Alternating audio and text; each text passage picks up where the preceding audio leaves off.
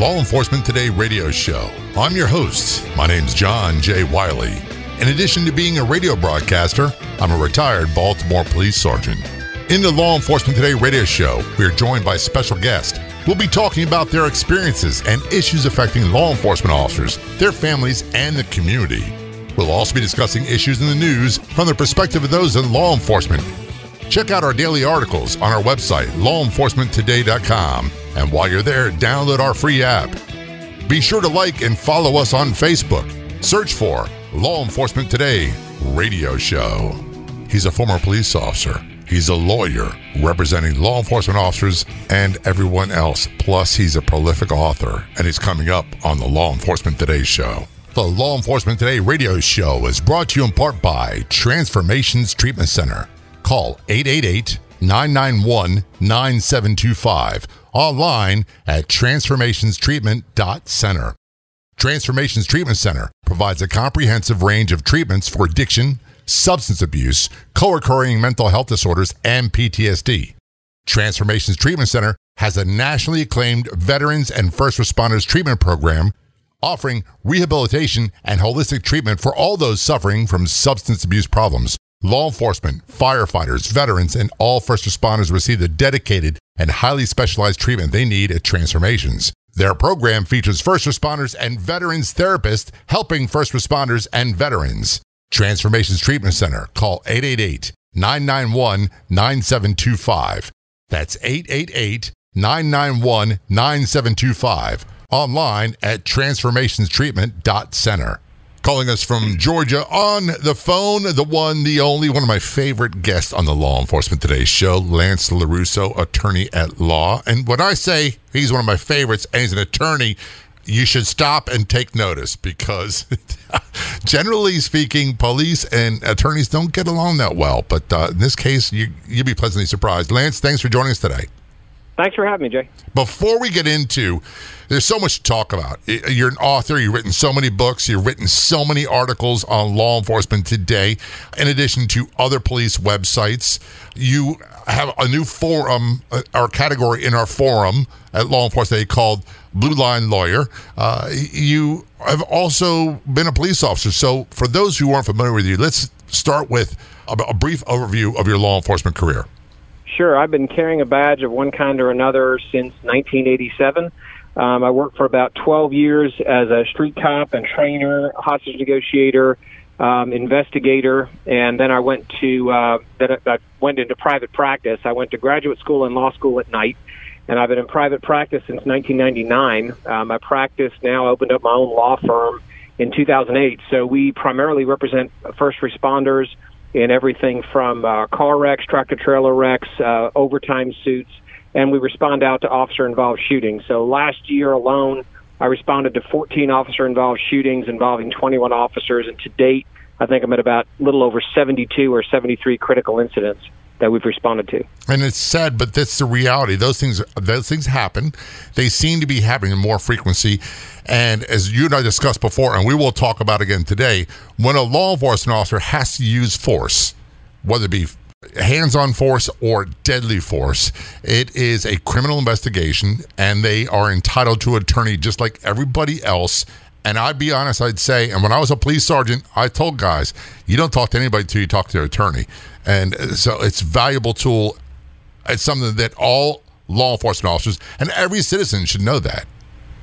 Yeah, and it's interesting, the misconceptions, and it's actually, I've run into some prosecutors who think that Garrity is a bunch of nonsense, and if an officer is sworn to protect the public, then they're not entitled to a Fifth Amendment right, which is kind of interesting. That whole Fifth Amendment thing was in all the papers, so I don't understand where they're getting that.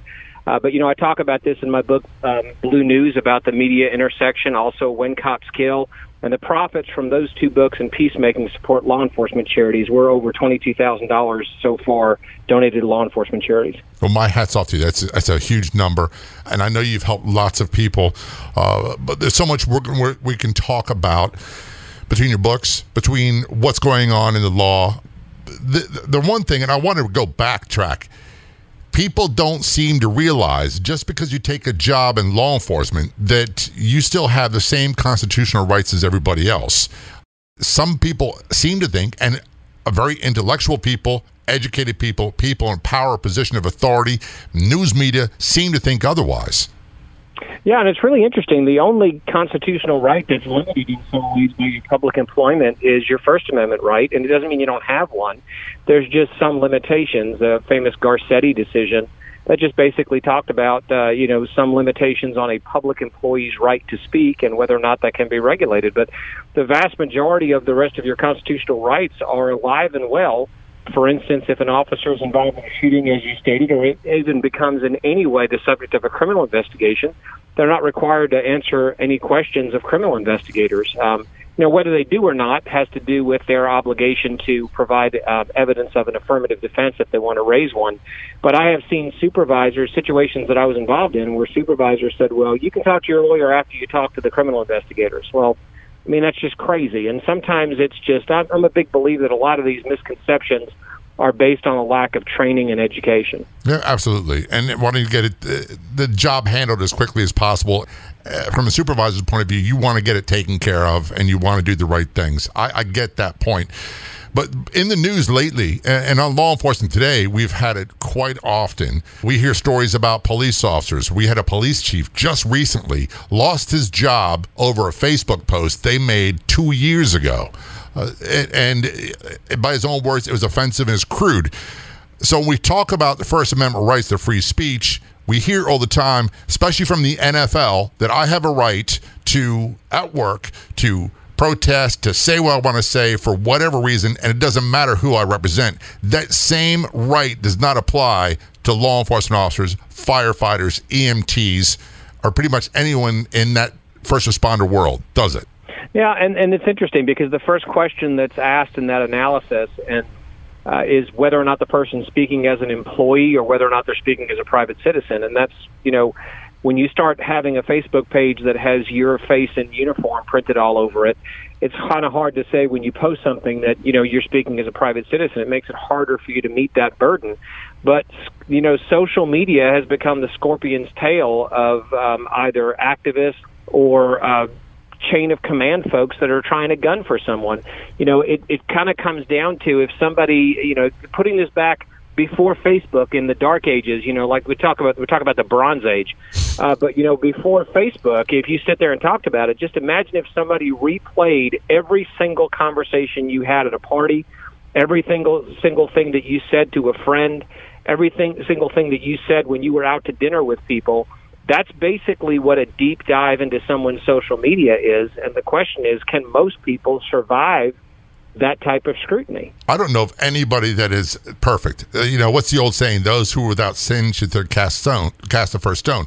I don't know of anyone, any walk of life, that if you went back far enough, you wouldn't find something stupid they said that they didn't mean.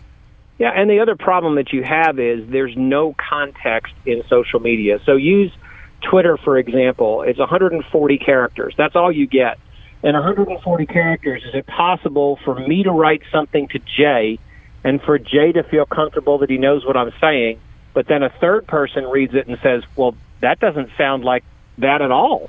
I mean, I read 3 or 4 things into that and say, well, why didn't you explain it? Because it only had 140 characters. That's why I didn't explain it. So it really unfortunately has hampered departments sometimes, and even having a social media presence, because a lot of command staff are concerned about how the public or other folks will misconstrue a statement that's made.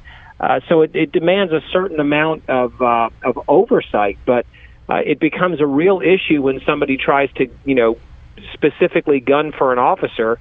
And, what's interesting to me is the folks in the name of tolerance who want these people drummed out of public safety. The words "I'm sorry" mean absolutely nothing anymore. No. I'm sorry, it was really stupid. Really doesn't mean anything unless you're not a law enforcement officer. Exactly. And this goes to an article I wrote for Law Enforcement Today, basically saying that cops are losing the social media battle. And part of the reason why is if you're a law enforcement officer, you're a first responder, firefighter, EMT, corrections officer, dispatcher, and you have a Facebook page and you post your opinion about something that can be even slightly misconstrued as being hostile, caustic, aggressive, offensive, someone's going to take offense and someone's going to report you. So what we need to do is when people like me like law enforcement say, I'm retired. I can say things. That's one of the great things about being retired police. It doesn't matter. I'm not worried about retaliation from a government agency. So when we post something in Law Enforcement Today or any other police website you see on their social media, even though there's no one else really worth a darn, just us, share it. Click, like, engage with that, and share it, because that's how we spread the word. Yeah, and I talk about this in the book Blue News, and the premise of Blue News is if you don't tell your story, someone else will. Exactly. And if you sit back and wait, and Ferguson was a perfect example, it probably took 5 minutes for the medical examiner to be able to determine that Michael Brown was not shot in the back and wasn't shot with his hands up. And if the media had seen a press conference where they released just those two things and said nothing else, and said, we're not going to take any questions right now, but we want you to understand these are the facts, or the fact that one of the shots took place in the car to the hand of the officer, the other shot took place inside the car, where would we be? But when we let someone else tell our story, they're not going to tell it in a manner that's favorable to us. And that's a perfect way of putting it. That's one of the reasons why I do the Law Enforcement Radio Show. We have relied for far too long for other people to tell our stories, and they don't do it accurately. There's a lot of bias involved. It's selling. There's a lot of things that go into, and that people don't realize that news media is not required to tell you the truth. They are out there to get eyeballs on their product. This is Law Enforcement Today's show. We're going to take a short break. We'll be right back.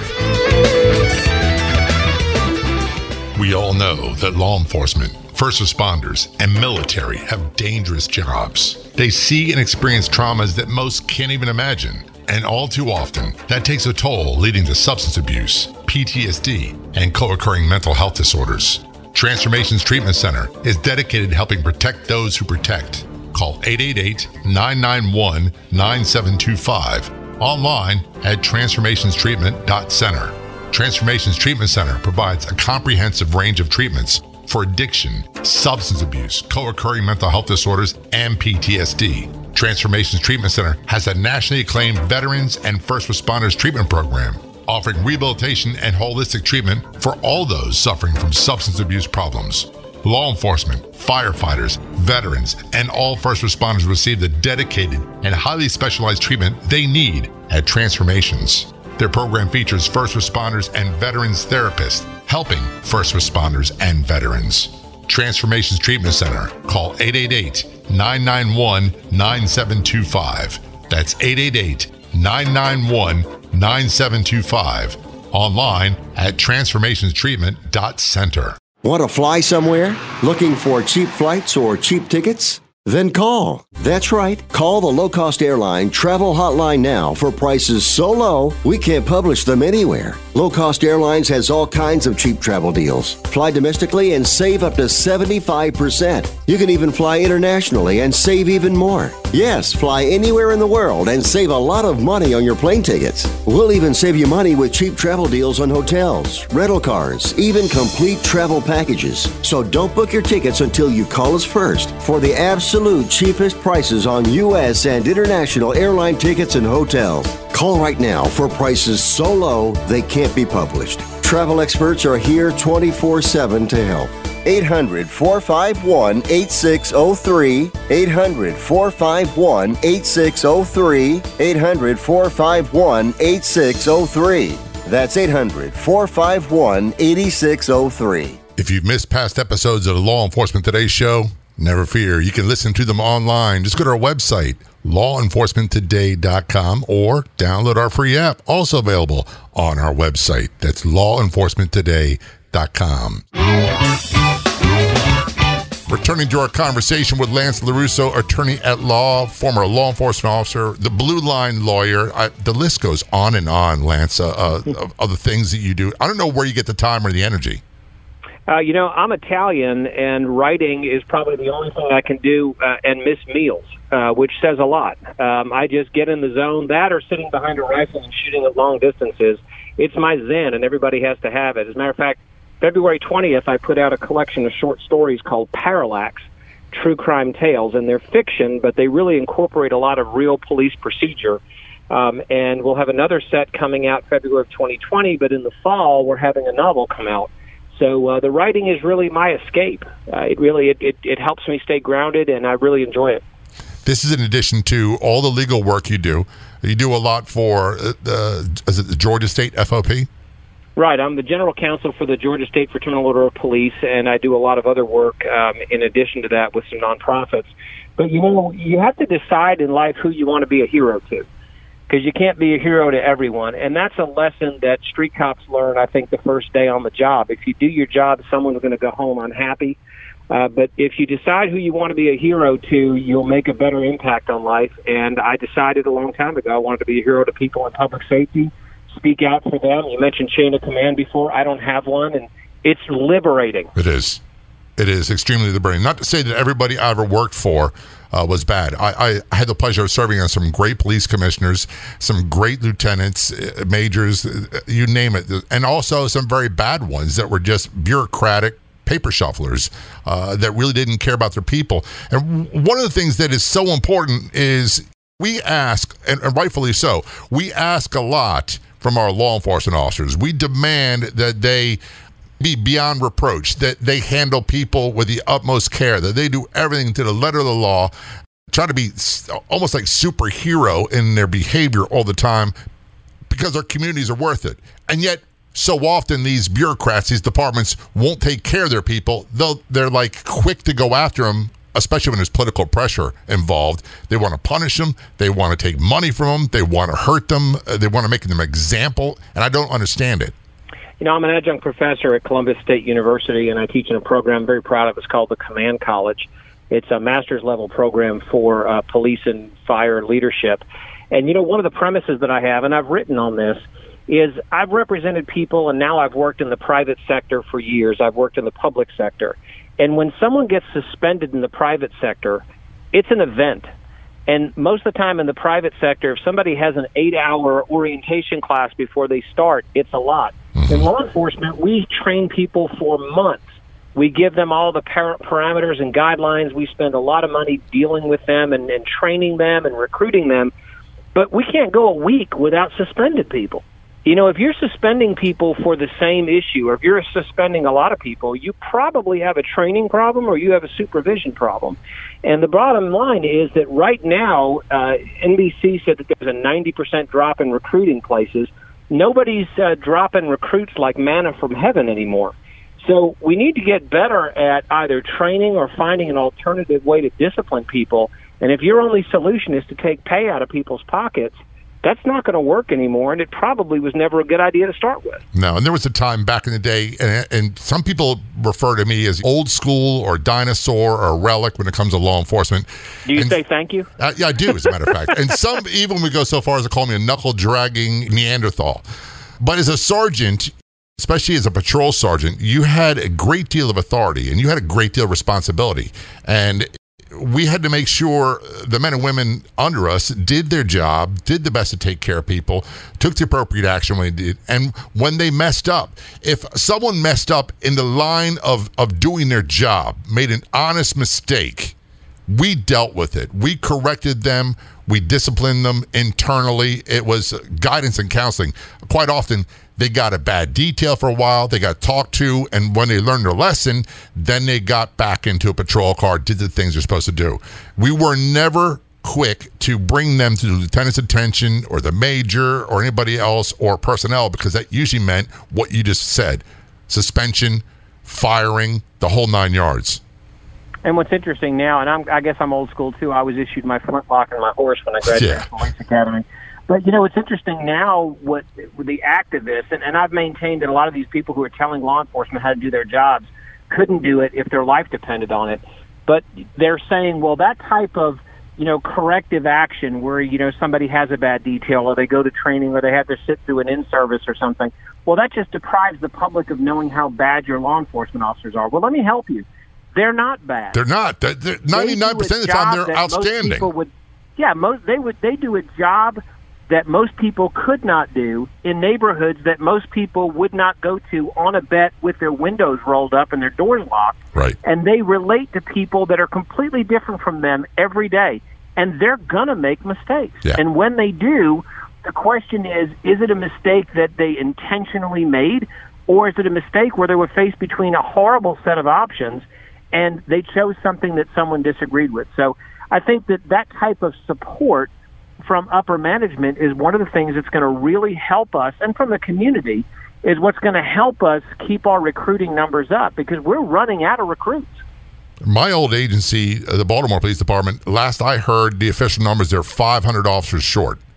And they are working people with forced overtime. They're assigned overtime. And they're sent to districts they're not even familiar with, in areas that they have no idea where they're at. And they've already done 8 or 9, 10 hours, and now they're doing 3 or 4 more, and they have no idea where they are. And it's a bad situation for everybody. It is a bad situation. And any organizational behavior class that you go to is going to tell you the more fatigued people are, the more they're going to make errors, whether that's wrecking police cars or getting short-tempered with somebody who yells at them. It is. And not to sound like a bleeding deacon, but our communities deserve better. And I always say this, especially to police administrators, if you're one of those people who can't balance the care and welfare of your community you serve alongside equally the care and welfare of the people that work for you, then you're part of the problem, and you need to move over and make room for someone who can do it. Yeah, there's no doubt that the public overwhelmingly supports law enforcement. And when you invite them to speak their minds, when you invite them to show their support at different events, you find them coming out of the woodwork to do that. So that means they're going to be accepting of the officer who has a bad day.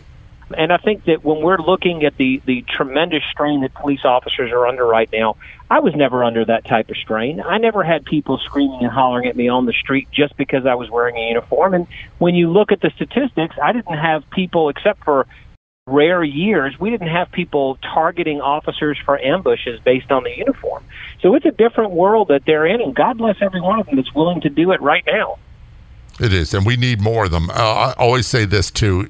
One of the great things about living in America is that if you have an emergency, it doesn't matter what time of day or night, you have a family member that falls sick, someone's breaking your house, something really bad's happening, a fire, you can pick up a phone and call 911 in just about every community in the United States, exception may be being Alaska, where they're days away.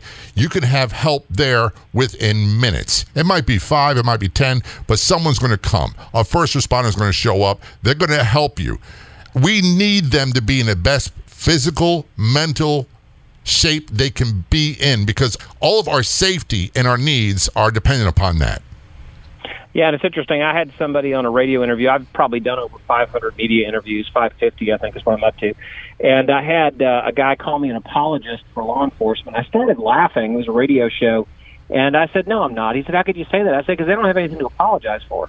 On the other end of that phone at the 911 call is a stranger who doesn't know you, and they're willing to put their life at risk for the strangers, some of whom don't even like them. So for that, they deserve your respect. They don't have anything to apologize for. No, you're absolutely right.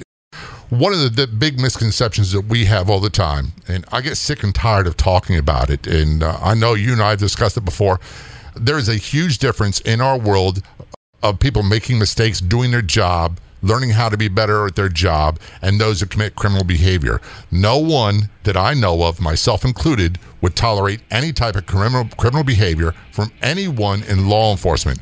We didn't want to be around it. We wanted them gone as quickly as possible. You're listening to Law Enforcement Today's show. We're going to take a short break. We'll be back to our conversation with Lance LaRusso in just a bit. Are you working so hard to make a living you can't take time to make any real money? Is every day the same boring routine going nowhere and the money runs out before the month? My name is Ron LeGrand, and for over 35 years now I've been helping clients take their life back by buying and selling houses with no money, credit, experience, or license. If you'll call 800-956-0677, 24 hours, and leave a message, I'll send you my new book and CD absolutely free so you can see how. I've bought hundreds of houses and trained thousands to do the same. Call 800-956-0677 and get your free starter kit until 500 are gone. You'll learn how to make a full-time income on a part-time basis without risk, largely tax-free, and get 90% of the work done for you for pennies. That's 800-956-0677. 800-956-0677. Again, 800-956-0677. That's 800-956-0677. Epidemic. America's public health crisis. These are all terms that describe the current problem of drug and alcohol abuse in the United States. Countless lives are lost, and heartbroken families are too many to count. Transformations Treatment Center is dedicated to saving lives. Call 888-991-9725 and online at transformationstreatment.center. Transformations Treatment Center provides a comprehensive range of treatments for addiction, substance abuse, co-occurring mental health disorders, and PTSD. Transformations Treatment Center has many acclaimed treatment programs offering rehabilitation and holistic treatment for all those suffering from substance abuse problems. Transformations Treatment Center. Call 888-991-9725. That's 888-991-9725. And online at transformationstreatment.center. There are many sounds in your daily life. Ones that make you smile. Ones that help you relax. And there are some sounds that can help save lives. Wireless emergency alerts, now on many mobile devices, use a unique sound and vibration to bring you critical information about emergencies in your area. With updates from local sources you know and trust, you can be in the know wherever you are. Learn more at ready.gov/alerts. Brought to you by FEMA and the Ad Council.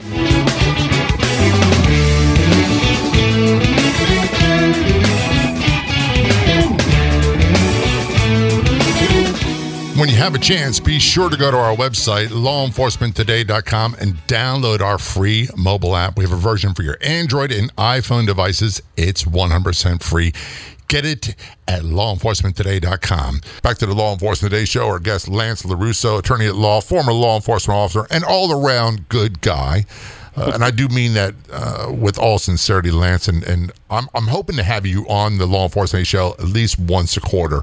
There's always so much to talk about law-wise. There's also a lot to talk about in just everyday life thing. There's not legal issues. And one of them we brought up is we keep hearing constantly about isolation, depression, PTSD, substance abuse, and law enforcement suicides. And so we at Law Enforcement Today have put together a forum for everybody. And then we also have a peer support section. It's accessible right from the app on our phone. You can download the app on our website, lawenforcementtoday.com. You set up a screen name, and you can talk anonymously to anybody. And most of the people have been through it already. So it's not counseling. It's not therapeutic services. It's just hanging out with other people who've been there. Yeah, it's an interesting thing when we talk about suicide. I've lost friends to suicide, police officers to suicide, and it's devastating. Departments, I think, on some level are probably never the same. But I think that the forum is fantastic. I know that they've added a forum called Blue Line Lawyer that I'm honored to be part of, that basically will help with some legal questions, at least kind of giving people some ideas on where to go for legal questions. But this notion of mental health in law enforcement, fortunately, is being talked about in the open, and we're seeing a lot more of these suicides now. I can tell you that you could probably get 100 psychologists and psychiatrists in a room, and they'll all tell you different reasons as to why people take their own lives. But without a doubt, I know that from representing clients that isolation is probably the biggest complaint officers have after a critical incident, and I can speak directly to that. I've been lecturing all over the United States a couple of times to a lot of folks from Canada and one time in Canada, and it's a common theme. And I know that the number one complaint my clients have and number one complaint officers have after a shooting is isolation. After about 4 or 5 years, we only associate with other officers. We throw a firefighter in there for good measure here and there. But the bottom line is people identify with other officers. And then when they're involved in a critical incident, the first thing they're told is, hey, Jay, don't talk about this to anybody. And then at the shift, hey, don't talk to Jay about what happened because there's an IA coming up, the state agency's investigating. But what we forget is there's a lot of conversations we can have with that officer irrespective of the facts. Right. And what I recommend, and I've been recommending for years, is when an officer's involved in a critical incident, whether it's a shooting, whether it's a bad car wreck or whatever, or whether they're just injured in a car wreck and they're out for a while, assign someone over the rank of lieutenant, or depending on how your structure works, lieutenant or above, to go check on that person. And it's a text, it's a phone call. I've seen situations where officers were involved in shootings and the media presence was so heavy they didn't want to go to the grocery store. So bring them some groceries, take them out to a ball game, take them to a movie, make sure they're not isolated. And the reason I say assign a supervisor to it, make sure that people are reminded, hey, don't talk to Jay about what happened, but, go watch a ball game to them, go watch, something on TV with them, spend some time with them, have a cookout, invite them over, because that isolation typically, and I've seen this with officers, that isolation from a first event, PTSD is definitely not a linear line. When you're looking at PTSD and the accumulation of stress, that second event may be enough to push someone exponentially off the charts because of the way the first one was handled. You're exactly right. And I've heard it from so many people. I've also heard the very same thing from survivors who their law enforcement spouse was killed in line of duty. And one of their chief complaints is that once the funeral's over and a few months later on, no one talks to them anymore. It's like they don't exist. And I get it from the other side because I've been afraid of what I might say. I might say the wrong thing. I might do the wrong thing. I might make the situation worse. So what do? I tend not to talk to them at all. And that's the worst thing we can do. Well, I'll give you an example of an officer I represented. He had 27 surgeries after an injury on duty. And he basically was out so long that he felt like people had forgotten him. And it's so easy to say, I don't know what to say. Well, I'm gonna tell folks that saying something, just letting people know they're remembered, is so important. We had a woman in our church, a Stevens minister. She was a lay minister, and she and her husband were the couple who went to everybody's house when someone died. Then her husband died.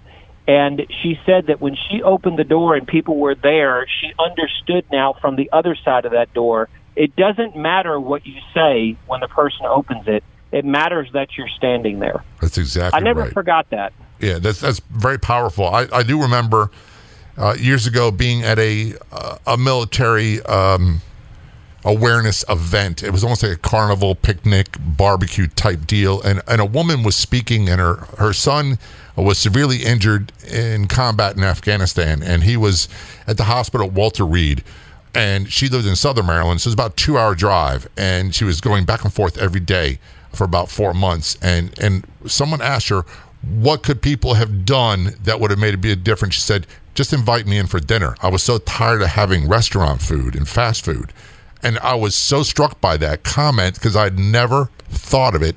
Well, and one of the reasons I love this show is we get to talk about stuff that we wouldn't normally talk about outside the house.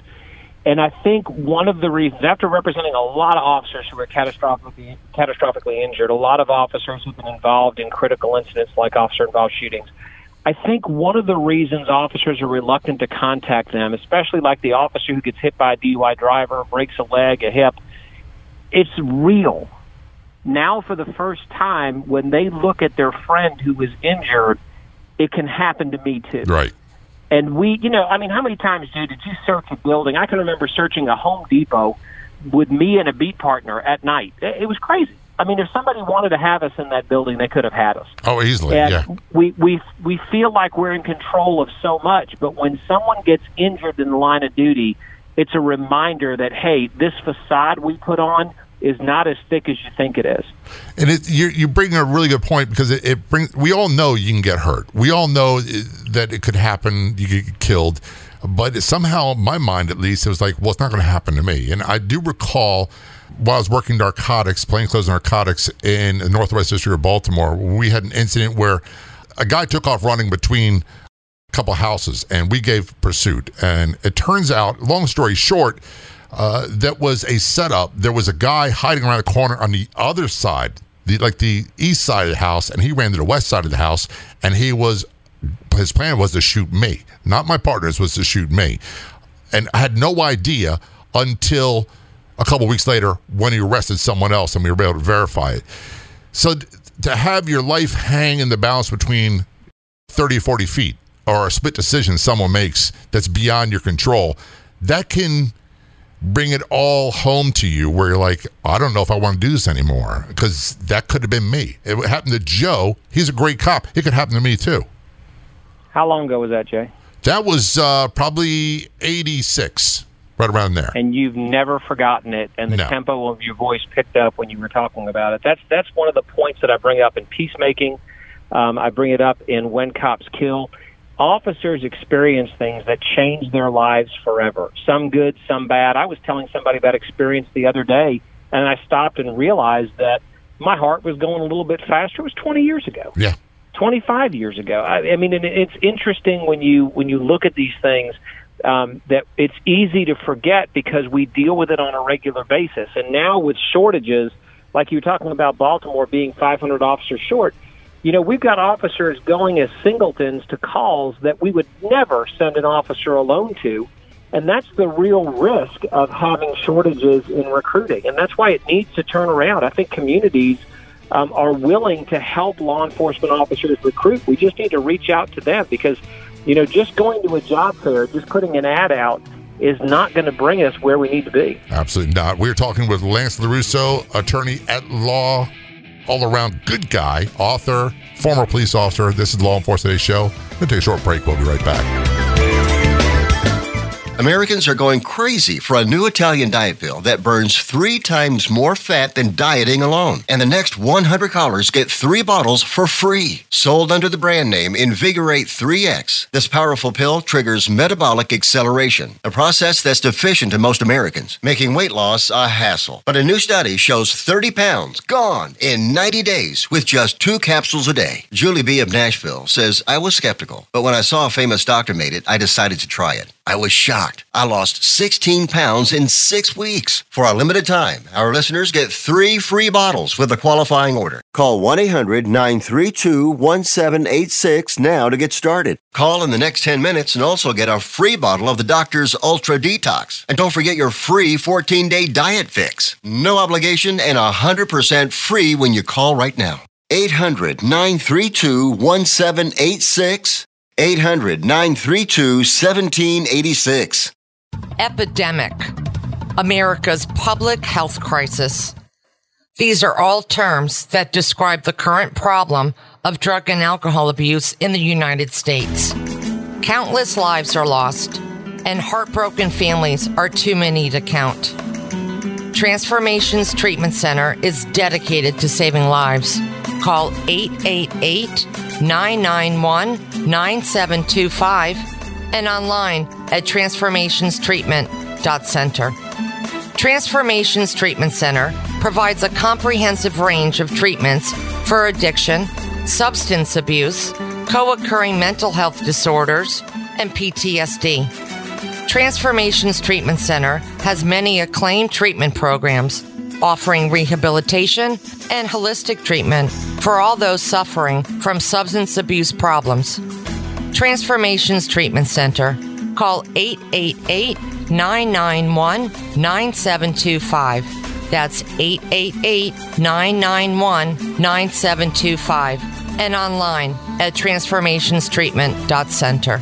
When you have a chance, be sure to go to our website, lawenforcementtoday.com, and download our free mobile app. We have a version for your Android and iPhone devices. It's 100% free. Get it at lawenforcementtoday.com.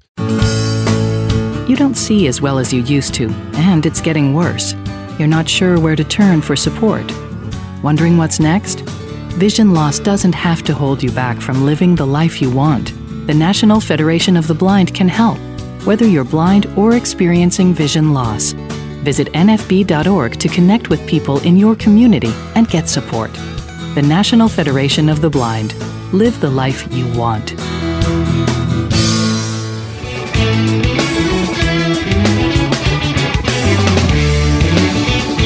This is Law Enforcement Today's Show. I'm John J. Wiley, joined by Lance LaRusso. Lance is a former police officer. He's an attorney. He is the legal representation for Georgia State Fraternal Order of Police.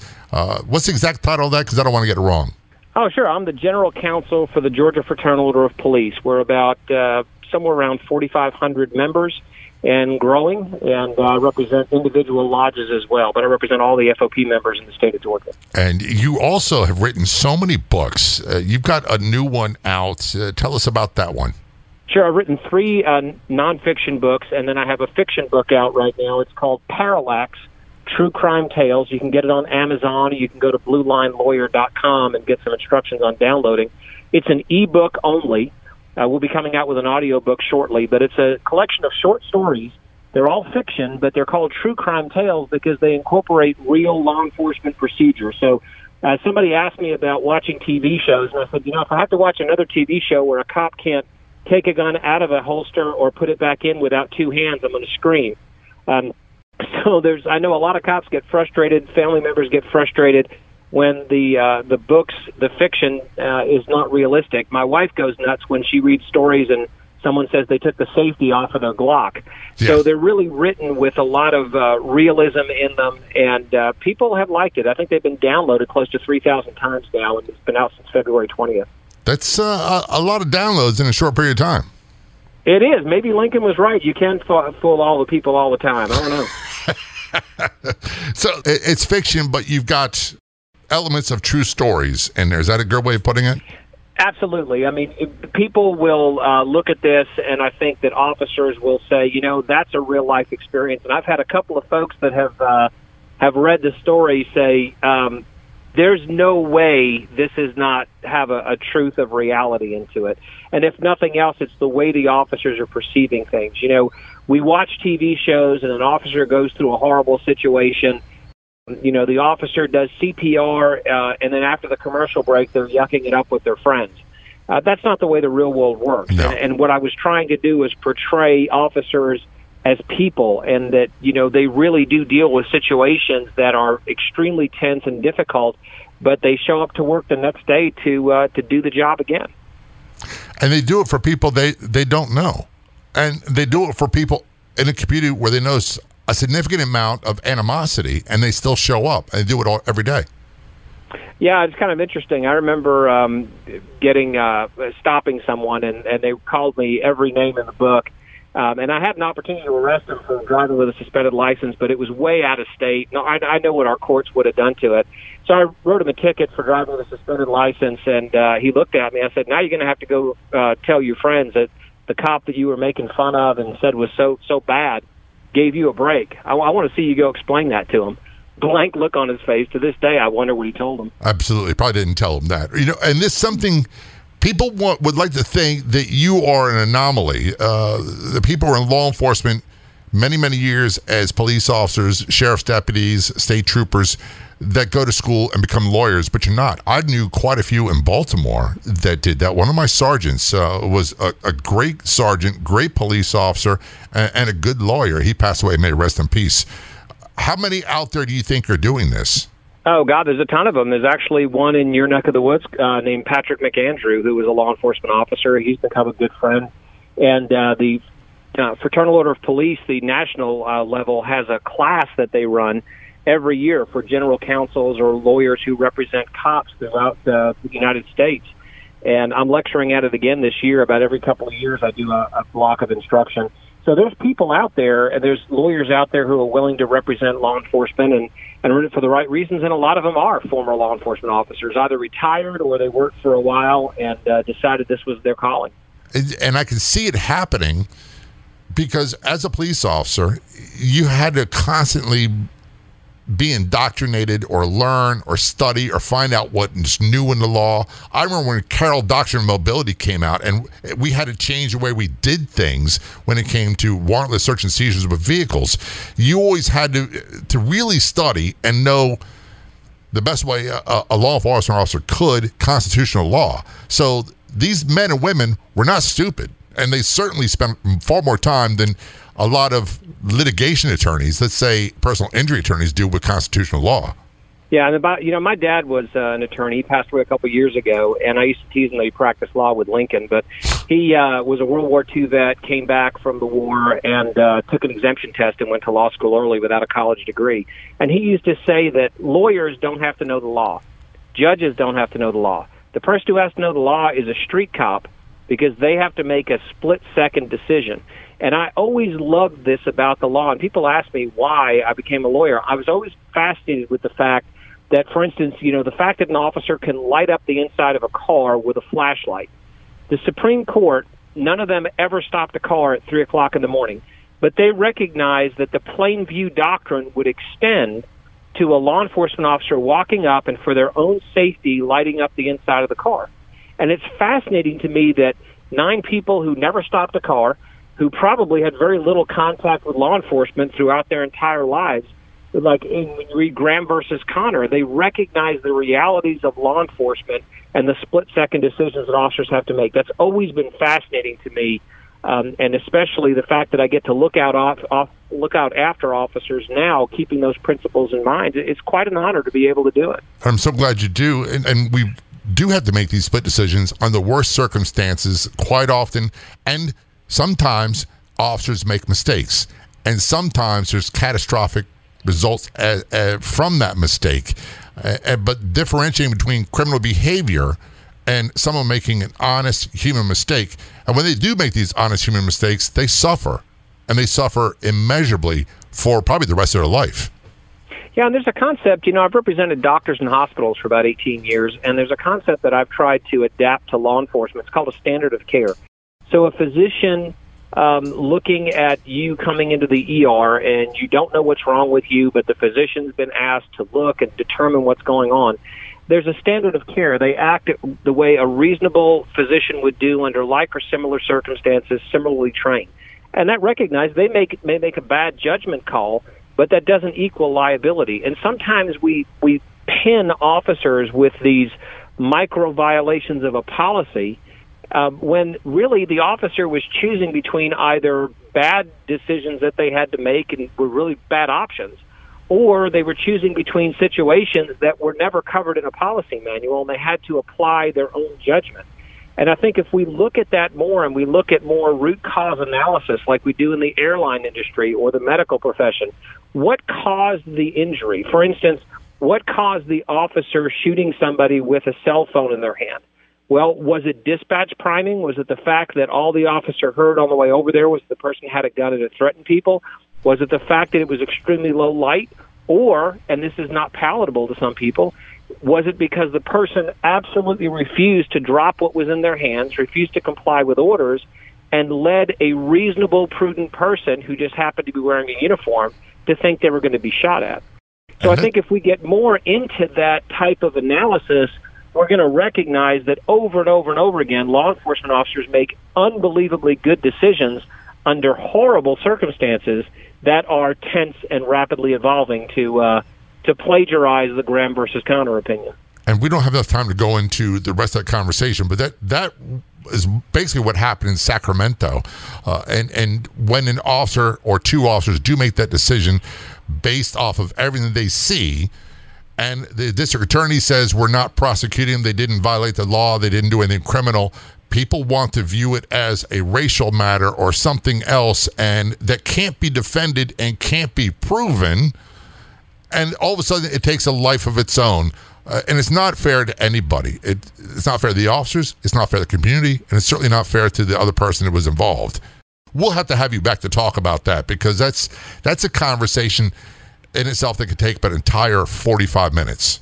No, absolutely. And I'll tell you very quickly on that what happens. The DA comes out and says the officer didn't do anything wrong. The folks who said the officers were wrong to start with don't want to utter those words, I was wrong. They think the systems failed, the officers need better training, we need more de-escalation training, which is a fallacy in and of itself. People like me who don't have a chain of command look at these folks and say, let me explain this to you. You think the officer did something wrong because you don't know what you're talking about. Exactly. So it's real simple. Exactly. And I can say this, and I tell people all the time, in my years in law enforcement, I was shot at by 4 different guys, and all of them were an opposite race from me, and not one of them shot at me because of the color of my skin. They all shot at me to avoid apprehension. That was what it was all about, and it never was about anything other than that. For me to make it more than that, it's just not, it doesn't do anybody any justice. Lance LaRusso, before we go, get people where they can get more information about your books and you. Sure, they can go to Amazon.com. They can go to BlueLineLawyer.com. The books are available there. Lance LaRusso, thanks so much for your time. I appreciate it, man. Thanks for having me. Stay safe. I'd like to thank our guests so much for coming on the Law Enforcement Today show. We've got another great guest heading your way next week. Don't miss it. Until then, this is John J. Wiley. See ya.